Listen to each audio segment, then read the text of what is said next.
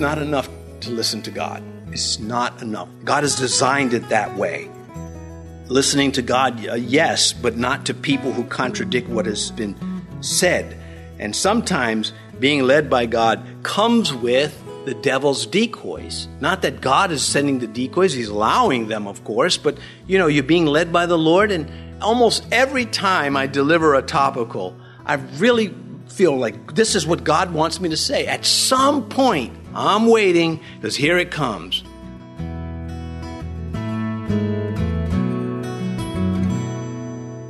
This is Cross-Reference Radio with our pastor and teacher, Rick Gaston. Rick is the pastor of Calvary Chapel, Mechanicsville. Pastor Rick is currently teaching through the book of 1 Kings. Please stay with us after today's message to hear more information about Cross-Reference Radio, specifically how you can get a free copy of this teaching. But for now, let's join Pastor Rick in the book of 1 Kings chapter 13 as he continues his message, City of Defects. Continuing in verse 11, and his sons came and told him all the works that the man of God had done that day in Bethel. How would you feel if your sons came and told you that there was somebody doing your job? They also told their father the words which he had spoken to the king. That means the instructions about, I'm not going to stay here, I've got to get out. You would think that this prophet would honor that. He does not. He brings about the death of this man. I don't like this old prophet at this point in the story. I never get keen on him, but he does seem to show like the flame is ignited again. We'll get to that eventually. Verse 12, and their father said to them, which way did he go? For his sons had seen which way the man of God went who came from Judah, and that is stressed, that he's imported. Why is he interested? Is it a spiritual colleague? Is it envy? Is it that he had hope that maybe this man could reignite the flame that he lost? He's going to go after the man of God. He becomes the temptation on the alternate route. Verse 13, and then he said to his son, saddle the donkey for me. So they saddled the donkey for him, and he rode on it. Verse 14, and went after the man of God and found him sitting under an oak. Then he said to him, are you the man of God who came from Judah? And he said, I am. Well, this man of God, a little naive, and it's going to, again, cost him. We don't have the right. I mean, we goof. We all goof. How did I miss that? But we should be watching. I had a platoon sergeant who spent serious time in Vietnam, and he would boast, I've been on 78 point missions. He survived. Now he's home, he's safe, he's eating ham and eggs again out of a frying pan and not a can. And he's I didn't like him then, but looking back, I'm older and I appreciate what was happening. He was like, I survived. All of the walking point means you're the first guy. You're the one that steps on the landmine first. You're the one that gets shot in the ambush first. And to survive, point is, in a hostile environment like that, is noble. So I don't know why that comes up in the story. Except that he walked like Weeble Wobble, and that was his nickname, but wouldn't tell him to his face. Anyway, verse 15, then he said, come home with me and eat bread. Why should he take him seriously? Well, we better take the story seriously. He's thinking of himself. He knows that the sons have said, we heard what he said to the king. And he said, amongst other things to the king, that he's not to stay here, he's to go home a different route. They tell that to their father. He takes this information. He confronts the man of God as a prophet. He throws those credentials, I too am a prophet. And the man of God falls for that line. If someone were to come up to me and said, I'm a pastor, I wouldn't say, okay, so we're buddies. It would be like, I don't know, what do you believe? Just, what are your thoughts on the Trinity? What do you think about the Word of God being the Word of God? There would be a lot of questions that would have to take place before we could even smile at each other. Well, he might be doing the smiling, but I'll be doing the watching. Anyway, verse 16, and he said, I cannot return with you or go in with you, neither can I eat bread nor drink water with you in this place. Verse 17, for I have been told by the word of Yahweh, you shall not eat bread nor drink water there, nor return by going the way you came. Okay, so now he gets it right out, straight out. He's told that the man of God clearly understands his instructions. But he's going to be distracted to the point where he takes this detour. And the mission forbade social visits with anyone. God didn't say, and leave, don't stay and eat, except the prophet comes to you. There was no footnote added to the commandment. He wasn't to mingle with the people of the land. Verse 18, he said to him, I too am a prophet, as you are. And an angel spoke to me by the word of Yahweh, saying, bring him back with you to your house, that he may eat bread and drink water. He was lying to him. Man. So, again, parentheses do not mean unimportant information. Parentheses mean this is important. And there we have it. He's lying. The man of God does not know it yet. Where's the discernment? He's a bit naive with this whole thing. All he had to do is say, nope, sorry, you're not God. If God tells me, I'll listen to you. But he's pressured by this, or he's tired. Evidently, he had a donkey, but he's tired, and he's sitting by the oak. That's not an excuse. Well, the devil came with the temptation when he was tired. And the angel spoke to me by the word of Yahweh. Again, lying about God and about God's word to a man of God.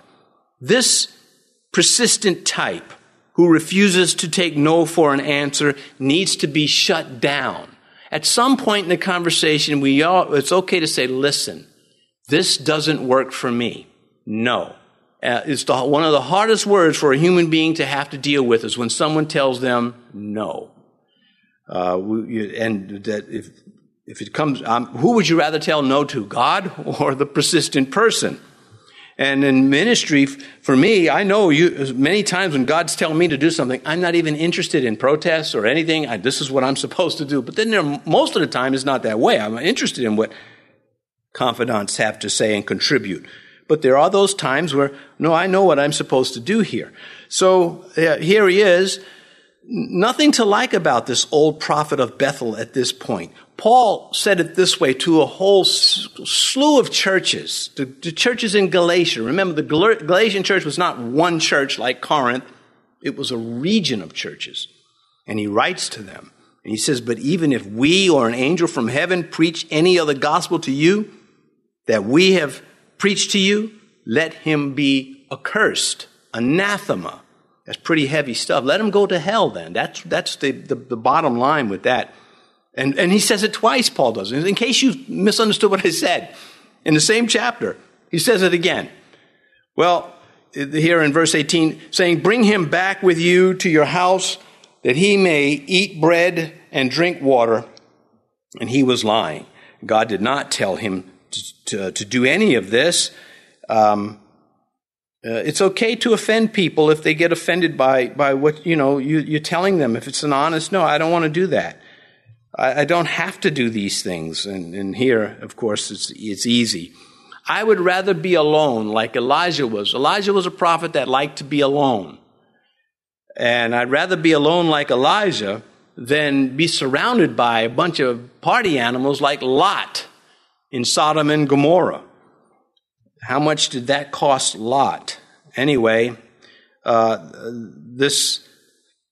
later on, this lying prophet is going to receive the word of God to preach, to share. He's going to prophesy. And so that will take some time to look at. Verse 19. Oh, before we go to 19, when someone says, God said this to me for you, if it's not a confirmation of something God's already been saying, then you probably don't need to listen to them. Now, I'm not talking about a direct thing. I mean, if someone says, thou shalt not steal, that's God. I mean, it's like, yeah, well, I got to hear it from God. Well, you just did. That's different. But and things like, I know I'm thinking about moving or taking this job or something like that, and somebody says, the Lord said to me, well, it better match what God's been saying to me, whether it's a no or a yes, instead of, God says you go, you take it, you're going to find gold there. Anyway, verse 19. So he went back with him and ate bread in his house and drank water. Fatal mistake. 1 John chapter 4. Beloved, do not believe every spirit, but test the spirits whether they are of God, because many false prophets have gone out into the world. Wind back again to that man that says, I'm a Christian, but he's abusing his children and he wants to just be accepted nonetheless. He's not repenting. He's not changing. He's learned how to be a serpent. He sneaks through, and only those who are looking for serpents can catch him. And this naiveness about, well, he's a Christian. You got to show him. No, he's a snake in a negative sense, which I don't think there is a positive sense for snakes. I'm kidding. Everybody likes beating up on snakes. Which would you rather? No snakes, no mosquitoes. That's a toughie. Anyway, coming back to that, then there's ticks, taxes. All right, let's go back. Keep going down the line, right? It's not enough to listen to God. It's not enough. God has designed it that way. Listening to God, yes, but not to people who contradict what has been said. And sometimes being led by God comes with the devil's decoys. Not that God is sending the decoys. He's allowing them, of course. But, you're being led by the Lord. And almost every time I deliver a topical, I really feel like this is what God wants me to say. At some point, I'm waiting because here it comes. Maybe this isn't. And it's usually when it's like an hour left or something. It's the Satan, he knows he's not going to sway me the other way, but he likes to harass. That's what he does. Now, verse 20. Now it happened as they sat at the table that the word of the Lord came to the prophet who brought him back. Well, let's pause here for a minute. So here you are, you're having a meal, you're just relaxing, and all of a sudden you're going to get this message of doom, that you're going to die. This does not exonerate the old prophet of Bethel or his behavior of lying, for example. It does bring out to the surface that the man of God had no excuse for this. This is not the first time that God has used somebody who's disobedient to deliver his message. Balaam, for one. The witch at Endor is another one. And we have it here. God does this to demonstrate he overrules. Whatever is going on, he's still in control. And if he wants to use a stone to praise him, he'll do that. He's sovereign. The point is, what is your relationship to God and his word? Saul would never have been in that situation had he not gone to the witch. This man of God would not be in this situation wondering if this is God or not had he just listened. Balaam would never have been slain by the Hebrews, the Jewish people, had he remained faithful to God. It's nothing about this is perplexing. It is maybe initially, but after you start boiling it down. And none of them introduced new information. They were there to deliver established information, with maybe the exception of Balaam. But the witch didn't light any candles in the dark. Metaphorically speaking. Verse 21, and he cried out to the man of God who came from Judah, saying, thus says Yahweh, because you have disobeyed the word of Yahweh and have not kept the commandment which the Lord your God commanded you, verse 32, but came back and ate bread and drank water in the place which Yahweh said to you, eat no bread, drink no water, your corpse shall not come to the tomb of your fathers. If that were me, there would have been a fist fight right on the spot. All right, it would have been a pillow fight. I mean, come on. The guy has lied to you. Now it's going to cost you your life, and you're having a meal and this prophecy comes out. This is almost cartoonish, but it's real. Just briefly look at me at verse 32 of 1 Kings 13. for the saying, this is the old prophet speaking after the man of God is dead, for the saying which he cried out by the word of Yahweh against the altar in Bethel and against all the shrines on the high places which are in the cities of Samaria will surely come to pass. Looks like he might have been reignited. It looks like this is what it took, this grave mistake, the cost of this righteous man's life to save his life. We'll come back to that. But he makes this prophecy, which the man of God could have said, how can I believe you? How do I know you're not lying this time? Let's see. God passed over you. You lied to me about God. Now you're telling me I'm going to die. Well, I think he did know. I think that when God wants his point made, he gives not only the voice, but he reaches the ears of the listener too. Lying about God is not harmless, and that's what we're seeing. And here in verse 32, his disobedience, the prophet, the man of God, his disobedience put his message in jeopardy because he told the king he's not to stop and eat anywhere. And the king's going to find out, what? He's at the prophet's house? I thought he told me he would. How could I believe his prophecy now? Just because he did the altar thing, that didn't go over well. He was disobedient himself and compromised his own witness. The king would have grounds to scoff at God's message. God was not going to have that. The disobedience of the prophet did not cancel the message. That's another interesting point out of the story. Just because he didn't listen to the whole thing God said, the message was delivered and the message stands. And the judgment on him retains the integrity of the message.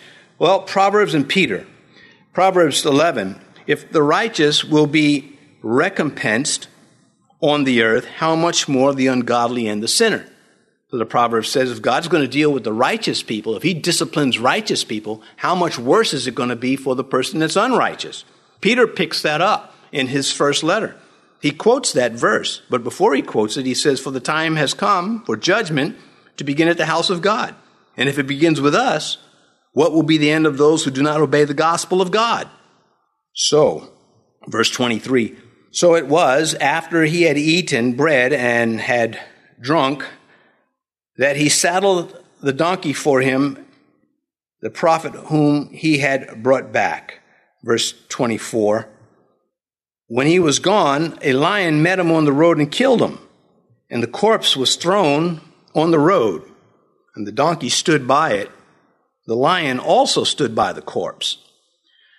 4 times we read about in Scripture lions being used to confront disobedience. Samson was in the vineyard of Timnah. Well, he was a Nazarite. He wasn't supposed to have anything to do with the vine. What was he doing in the vineyard? What's a nice shortcut? He's probably munching on the grapes. The man of Bethel here. Then there's the man of the sons of the prophets in 1 Kings 20, which is probably Micaiah. He also says, strike me. And the man says, I'm not striking you. He says, a lion's going to get you for that. And the lion kills him for that because it was a prophetic word. It was an order. And then when Samaria is taken by Assyria and then resettled with pagans, lions then become a big problem. That's in 2 Kings. We'll come to all of that in Kings. Anyway, his corpse was thrown on the road. It reads as though the lion killed him with a violent toss. 3 times the word cast or tossed is used to describe it. So not so much, chewing on him. I'm sure the mouth was involved. I don't think the lion had a gun, but he probably threw him up in the air and broke his neck or something. Anyway, there he is. Verse 25. I have to speed this up a little bit. We're almost out of time. And there men passed by and saw the corpse thrown on the road and the lion standing by the corpse. Then they went and told it in the city where the old prophet dwelt. Well, this kind of reminds us of the judgment for Nadab and Abihu, Sapphira and Ananias. God sometimes is very firm in his judgment, but here is a lion killing a man from Judah. It's ironic because Judah's emblem is the lion. And that comes up in Genesis 49 and again in Revelation 5. But again, the lion did not eat him. And the fact that the lion is standing next to the donkey is just weird because this is not a coincidence. He's not a hungry lion. There's no explanation except the prophecy. It makes it clear that this is fulfillment of God's word. And if it came true there, it will come true everywhere else. Verse 26, now when the prophet who had brought him back from the way heard it, he said, it is the man of God who is disobedient to the word of Yahweh. Therefore, Yahweh has delivered him to the lion, which has torn him and killed him according to the word of Yahweh, which he spoke. He conveniently leaves out the part about he got him to do this. I want to read 3 verses, but I don't have time. I'll take one. Paul writing to the church at Colossae, and say to Archippus, take heed to the ministry which you have received in the Lord, that you may fulfill it. Take heed. Jesus, Mark chapter 13:5, take heed. 2 Chronicles 29, the king Hezekiah speaking to the priests. He says, my sons, do not be negligent now, for Yahweh has chosen you to stand before him, to serve him, and that you should minister to him and burn incense. And he says, do it. And so there are other verses, time again we're out of. Moving to verse 27, and he spoke to his son, saying, saddle a donkey for me. So they saddled it. Verse 28, and then he went and found his corpse thrown on the road, and the donkey and the lion standing by the corpse. The lion had not eaten the corpse, nor torn the donkey. And the prophet took up the corpse of the man of God, laid it on the donkey, brought it back. So the old prophet came to the city to mourn and to bury him. The mourning was probably very sincere and heartfelt. There's no reason to doubt that this was a serious lamentation, that he knew he played a role in this.